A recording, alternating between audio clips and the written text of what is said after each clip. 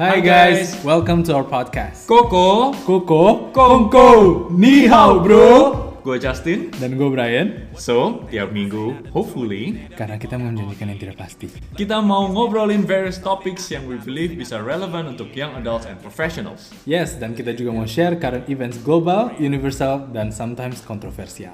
Without further ado, Let's choose bro. With a leg held from by friends. Halo bros. hello bros, apa kabar? Baik. Udah How are you lama, guys? nggak continue this series. Iya, lagi sibuk 2021. Dan hidup kita begini-begini saja, hore! Tetap aja di dalam pandemi. Gue kira tahun ini udah bisa bebas travel bro. Okay, but sadly, not yet. Masih stuck aja di rumah. But you gonna travel soon ya? Yes, I hope, yes. Iya, iya. Udah beli tiket sih. Wah. Tapi ya, gue udah mau kabur. Iya, kita taruh ini buat perbincangan berikutnya. Next time. Yoi. Dan Ya, hari ini kita digabungin sama Koko Andika juga nih. ya, dia pernah join kita ngomongin Apple produk, dan sekarang dia join lagi untuk ngomongin Apple produk lagi. Di tahun kedua ya loh. Wow. wow. Hello guys, nice to meet you Iya. all. This is our Okay. resident Apple expert lah. Apple expert, yoi. Dan sekarang dia juga kerjaan dia juga lately related sama Apple programming language. So kayaknya dia orang paling cocok untuk advice kita what's happening gitu loh untuk produk-produk tech seperti ini. Iya, kita selalu lah, kita pengen, I think every year for Apple WWDC selalu exciting gitu. Kita selalu learn new products yang and especially new direction lah. Apple-nya mau ke arah mana Iya, in karena the future. karena semuanya nggak begitu. Ya Apple put everything quite subtly, tapi dia juga try to gain most of the market shares gitu. So that's the most, pelan-pelan. yeah, that's the most important thing. Okay, Yes, without further ado, let's do it. kita mulai dari mana? Gimana Dik? Yang dari kemarin yang paling interesting buat lu adalah apa? Yang paling interesting buat gua is how Apple adjust to post-pandemic life, and kayak banyak banget kayak mereka kayaknya tweak the direction of the development to support people's new lifestyle. Oke. Waduh, oke, let's dive deep then. Iya, oke. Itu artinya post pandemic life tuh, jadi kita gimana tuh maksudnya lu post pandemic life? Artinya kita gara-gara selalu working from home ya? Ya, working from home, udah tuh you don't really you try to minimize going outside, and then all the meeting are virtual. Oke. Dan itu jadi di announce juga FaceTime bisa open ke non iOS devices. So if you are using Samsung or any other kinds of smartphones, lu masih bisa join FaceTime meetings gitu kan? Yeah, I think FaceTime is really useful now. Now they open meeting links, jadi kita bisa nge-share link, udah tuh kita bisa nge-schedule meeting in advance. Ya. Jadi lebih profesional gitu loh, kayak kan biasanya kalau FaceTime kan spontan, kayak telepon Brian misalnya. Ya. Tapi sekarang kita bisa kayak oke, kita arrange hari Sabtu misalnya jam 3. Ini linknya, udah tuh semua orang tuh bisa join jadinya. Lebih Oh, jadi kita bisa schedule meeting pakai FaceTime sekarang dong ya? bisa udah tuh kita bisa punya banyak link, misalnya meeting jam 3 kita bikin ini, udah tuh kalau punya another group ya bikin link baru. Oh man, oke. Jadi mirip Google Meet sama Google Calendar gitu. Google Meets, Microsoft Teams meetings, Webex lah segala macam. Webex, Zoom. Apakah Ya. Zoom akan tergantikan? Tergantung ya, karena Apple itu kan gratis kalau misalnya udah punya Apple produk. Kalau Zoom kan harus bayar. kalau nggak bayar maksimum 45 menit. Iya. But I guess kayaknya Zoom masih punya market share di meetings yang like conference gitu ya. I think more than 100 people kayaknya Zoom will be made into those specific objectives sih menurut gua. Iya. Tapi I mean like kayak dengan FaceTime opening up kayak gini, it actually lower the barriers kan for people to join. Kayak sebelum ini kan I think the last year kita selalu pakai Zoom because you can kirim link everybody, you don't need to sign up or whatever, Yeah. and then we can pretty much join the meeting. Yep. Tapi sekarang with this then, yeah, I think Apple is back in the business for video calling and being like kayak meeting scheduler. Ya buat gue sih this is quite a game changer ya. Maksudnya for me buat pakai FaceTime, generally gue sih feelingnya gue lebih suka FaceTime. Somehow I feel like it's just more easier to use gitu, lebih lancar juga. I don't know about you guys. Kalian suka gak FaceTime? Yang gue penasaran is how FaceTime will be upgraded. Kayak itu depends on the execution gitu loh. Kayak FaceTime kan emang easy to use. At the same time, tapi gue jarang banget pakai FaceTime karena most of people I meet with misalnya nggak pakai Apple gitu. Ya kalau Justin gimana? Lu sering pakai FaceTime nggak? Well, FaceTime, ya itu very limited buat orang-orang yang pakai Apple. Again, I agree. Dan kayak my whole family, the only person yang nggak pakai Apple adalah nyokap gua. So untuk meeting ngobrol bareng keluarga, kita harus balik lagi ke WhatsApp call. Currently they can accommodate 8 people at one time. So okay, I mean, go back to WhatsApp. Tapi WhatsApp juga I don't think kayaknya lebih lancar daripada Apple at the current moment gitu ya. Kadang ada lag lah sana sini. So I think kayaknya FaceTime dengan begini ya bakal open up to more inilah potential market base. Iya, user base-nya pasti increase sih with this. Iya. And ini kan tying back to the point yang Andika tadi bilang pas pertama-tama that Apple is adjusting to the post-pandemic life. Iya. Dimana kayak meetings are so kayak common ya. Every day gue meeting kayak waduh gila bisa 5-6 kali. Yoi. And if my phone can do that through FaceTime, nggak perlu install any additional app lagi, that will be great for me ya. Yeah, agree. Which that's for me. I think it's good. Terus apa lagi nih yang kemarin bikin wow? For me ya itu the focus mode. Because again like kayak kalau misalnya gue di rumah, so I've been working from home for a long time. And kalau misalnya gue bisa change my phone into different kind of mode, jadi kayak work mode atau family mode, itu for me is going to be useful banget. Which I think this new feature gue pasti bakal utak-utik langsung sih when it's released. Okay. Wah, So, gue setuju banget itu. Focus mode is a game changer for me. Yeah. Karena sekarang cuma ada normal mode sama do not disturb mode. Kalau do not disturb semua app jadi silent. But actually Exactly. no, I want like family time, I want work time. Jadi kayak at different time I want different apps to be silenced. Jadi kayak pas gue work kayak gue mau matiin tuh kayak notification dari e-commerce, Iya. ya kan? Iya. Gue lagi kerja terus tiba-tiba, wah Lazada 20% diskon ya. Waduh, ke distract langsung. Ya, jadi kayak gue mau prioritas lah pas work, only WhatsApp maybe atau email.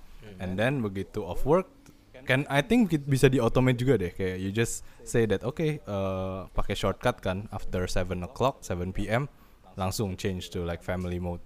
Jadi kayak dan work related stuff mungkin dijadiin di mute. notif onlyfans.com lu masuk semua ya. Nah, itu habis jam 11. After jam 11. Setelah istri lu tidur. Sebarin gosip kan. Nah, kan. Nah, Oke. ini nih bahaya ini. Iya, focus mode di important ya. Cut nanti. Iya. Terus apa lagi yang keren? Gua rasa yang digital IC mereka di Apple Wallet, mereka bisa store punya apa tuh, punya IC ya, punya KTP, driving license, I think is a game changer juga, especially buat US. Well, kalau kita di Singapura kita udah agak not very foreign on it karena kita udah pakai apa SingPass apps ya, udah pakai Trace Together. I mean, well, the apps are owned by government, so obviously dengan kita pakai apps itu, walaupun convenient, tapi government punya access to everything ya.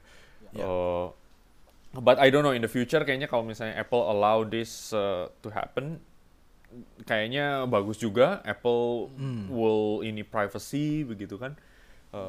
So it's good. It's good.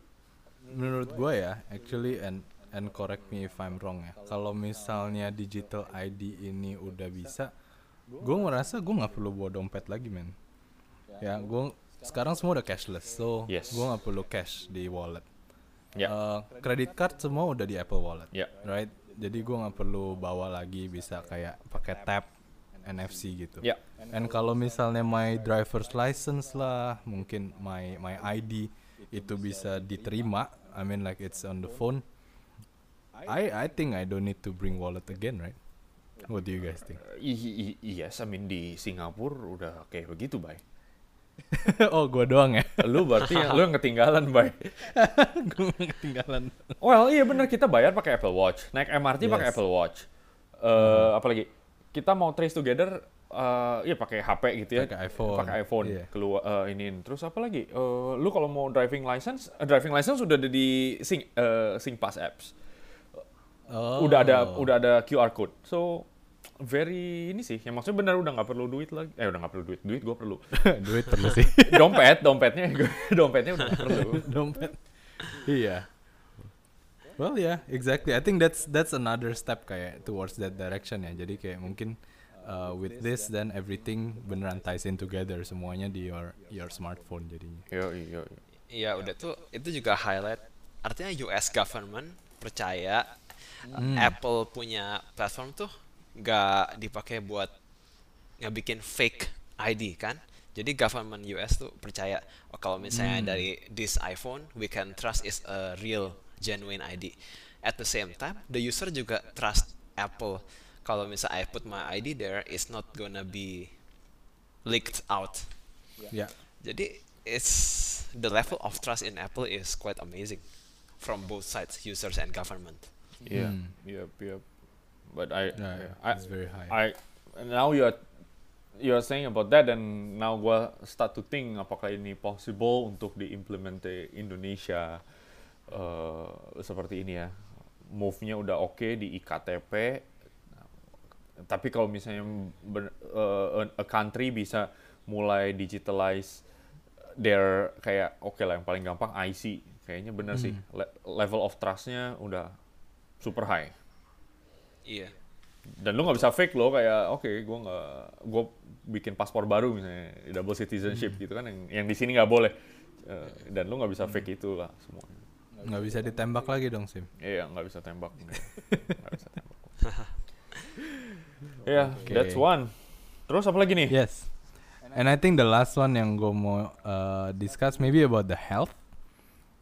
Because kita juga, I mean like to tie in like this post-pandemic life, gue ngerasa kayak mereka update the health app-nya juga. It's much more useful ya, gue bilang. It ties in a lot of function and mereka selalu introduce new function every time. Every release kayaknya mereka kayak kayaknya tahun lalu they introduce like the oxygen level in the blood, ya kan? Yeah. Habis itu this year mereka kayak introduce lagi, you can detect your walking stability. I think Apple Watch is becoming very very complete ya feature-nya. Very very thorough gitu. Every single thing di record. Ya, dan itu juga salah satu kayaknya mereka try to decentralize healthcare juga sih. Jadi lu kalau misalnya mau kayak cek, sekarang udah bisa blood pressure, udah bisa oxygen, heartbeat gitu ya. Blood pressure kayaknya belum bisa. I think in the future kayaknya bakal bisa sih. Iya, is- heartbeat itunya apa? Konsistensi. Iya, jadi lu nggak perlu repot-repot ke rumah sakit, ke klinik buat to get it checked. Jadi lu di rumah, convenient. Ini kalau misalnya ada masalah, lu baru ke rumah sakit gitu for further treatment. Iya, at least you get that initial indicator kan. Ya, ya. Dan It's good sih. ya ada family sharing juga. Itu yang kayak menurut gua keren sih.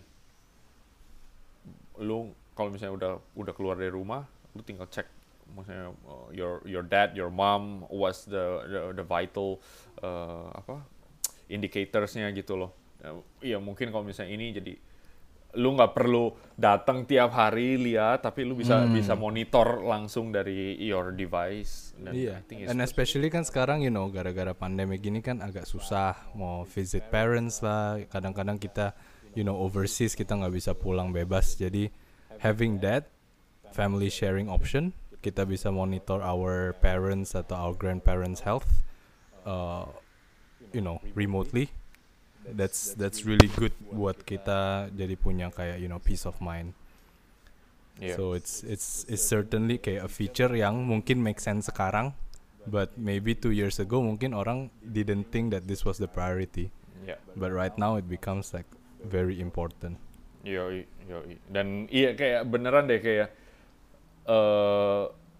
tadi yang poin lu bilang ini family misalkan ya. Kalau lu mau beliin gift buat your family for example or even your close friends, yang paling gampang Yes. ya Apple product gitu loh. Ya, Father's Day minggu depan loh. Father's Day minggu depan beliin Apple Watch gitu buat your dad gitu ya. Wah, kita endorse banget ya. Ya, Klik linknya guys. biar saham Apple naik, guys. It's been stagnant since forever. Ini disclaimer, kita semua invest ya di Apple ya. Aduh. Yoi. Jadi ya maksudnya lebih inilah kayak lebih dependency ke certain product which is Apple product makin tinggi. Oke, Yep. bahaya. They monopolize everything tapi they really hit directly All the spot. all the spot yang lu perlukan gitu. Mhm. And that brings us to kayak the highlight sih buat the WWDC. I think it's how iPad becoming more and more important product yang Apple is trying to push to the market. Ya. What do you think nih Andika about iPad? I know you have strong feelings towards iPad. iPad kayak kayak iPad is the most exciting thing that happened to iPad this year. Itu sekarang iPad jadi lebih berguna buat programmer karena dengan iPad, dengan app yang namanya Swift Playgrounds, kita bisa bikin aplikasi iOS dengan iPad. Udah tuh kita bisa upload juga karya aplikasi kita ke App Store. Jadi iPad ini langsung lu di iPad gitu bisa tap bisa. Jadi pakai Swift dan Swift UI kita bisa bikin aplikasi pakai iPad, langsung preview, di sebelah kanan ada mini window gitu. Bisa Pakai app main-mainin. bikin app. Iya, betul, pakai app bikin app itu yang sangat Beuh. cantik. Jadi tinggal pencet button upload to App Store dan Apple handles the rest. Dan kayak gitu maksudnya kayak is it difficult buat kayak orang-orang kayak kita yang nggak terlalu good at programming bisa? Bisa kalau misalnya Apple actually has been very active in making programming approachable. Jadi dengan aplikasi Swift Playgrounds ini, as the name suggests, it's a playground for you to explore. And then mereka kasih beberapa programming game challenges yang free, and then you are supposed to solve a maze. And actually, my wife has done and completed the course. Although she never Hey. programmed before. Yeah, it's approachable, and after that, after you can finish the challenge, you can take it one step further and make your own app, which actually is not as hard as solving the puzzles itself, I think. Wow. Yeah. Oke. Oke. So Jadi kita nggak perlu MacBook lagi technically untuk bikin iOS app. apakah move Apple adalah Apple will make iPad more powerful than ever before, dan mereka bakal di-generate MacBook in the future. Apakah ada sense of direction ke sana? Oke, menurut gua iPad has been very strong in media professionals kayak video, audio editing. It has been preferable compared to Mac probably since many years ago. Tapi for programmers and people who generally type a lot, MacBook is still the stronghold.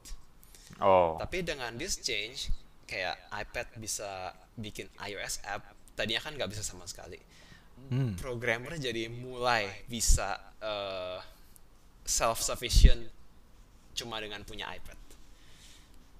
Baru mulai. Ini kayak, is this just the beginning? Kalau misalnya lu tanya gue, if I can choose one device, I still need a MacBook. Tapi maybe in the future, maybe 5-6 years, maybe I prefer iPad karena I can actually make app. Udah tuh gue bisa kayak touch. It's a touch screen. I can just play around with it, and it's more natural. Gitu.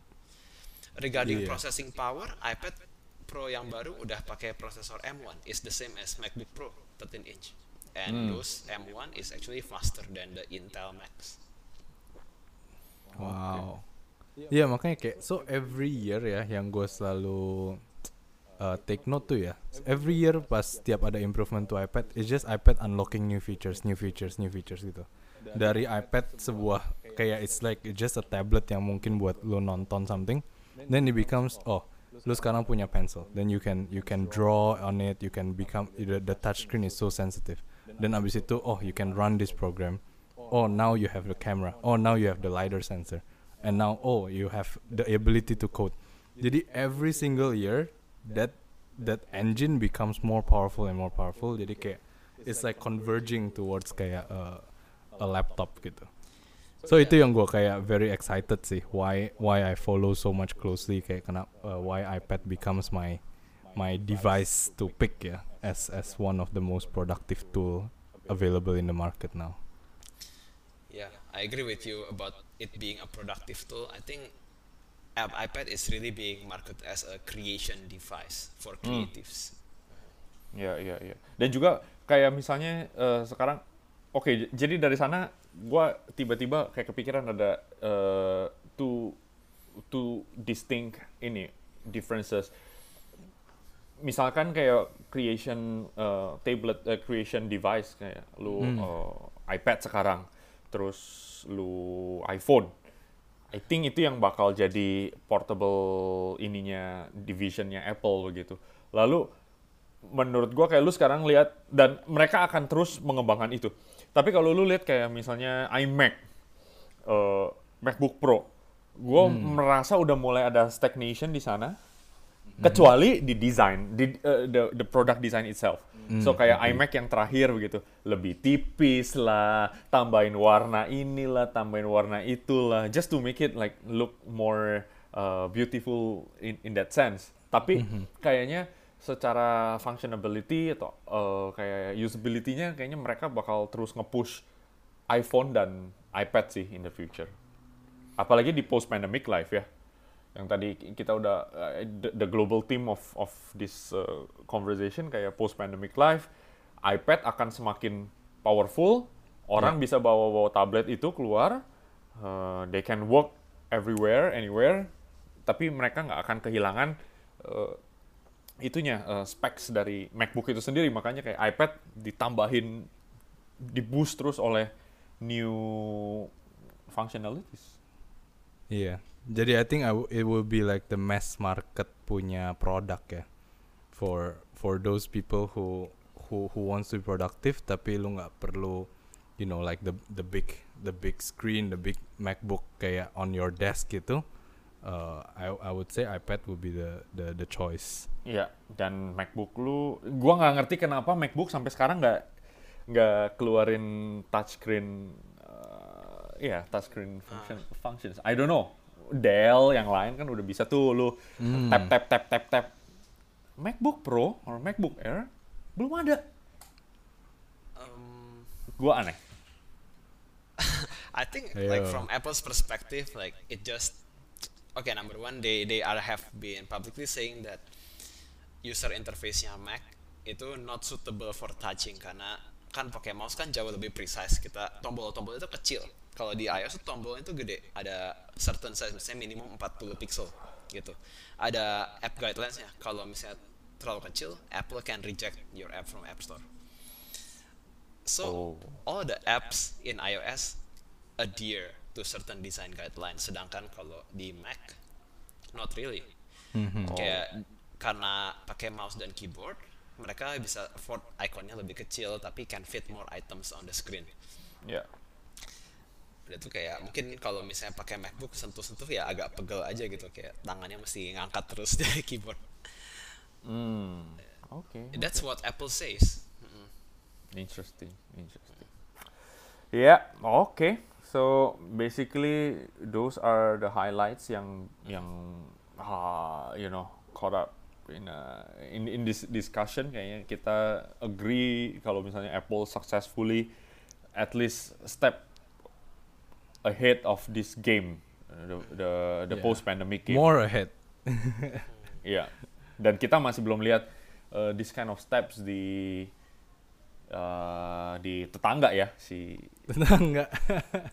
Android dan itu kita belum sih. But I think the approach is also different. I think approachnya si Apple, it's all the strategy. I think it's already comes from many years ago. The directions that they already created, mereka cuman mungkin accelerated because of this pandemic. Jadi mereka beneran langsung ngegas. Working from home is going to be the next big thing. So mereka everything from FaceTime tadi kita ngomong, focus mode, digital ID, health sharing, iPad, everything is towards that kind of life dimana kayak kita bisa work from anywhere. We have a clear line between work and play, work and family, and I think Apple capitalize the opportunity banget sih. Ya, mereka udah punya platform, mereka udah punya, basically mereka udah punya all the bullets, terus kayak sekarang tinggal di shoot aja. And it all integrates so well. I mean like one thing kayak update about the FaceTime or the focus mode, everything is applied to all the platform. Kayak focus mode, when you change it in your phone, your iPad, your MacBook, everything will follow the same mode. Itu sih. So it all works so well together. Ya itulah Apple-nya punya strength. And well, we are paying for that as well. Jadi Well, can't argue with that. Yeah. Okay, thank you Dika for your time. Yes. Whenever we want to talk about Apple, I think you are the guy. Or anything related to tech or more. Yeah, thanks for inviting me. Excited to talk again when Apple have the next big event. Well, the Apple event September, October. Yep, September, October will be quite crazy, right? Yeah, and let's see. You will be there again in our podcast. Yay. Okay. All right, guys. Thank you and have a good week ahead. With a leg out front bite. Friends.